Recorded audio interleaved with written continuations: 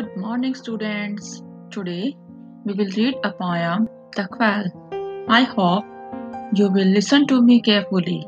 So, let's start the poem. I quarreled with my brother, I don't know what about. One thing led to another, and somehow we fell out. The start of it was light, the end of it was strong. He said he was right, but I knew he was wrong. We hated one another. The afternoon turned black. Then suddenly my brother thumped me on the back and said, "Oh, come along. We can't go on all night." I was in the wrong, so he was in the right.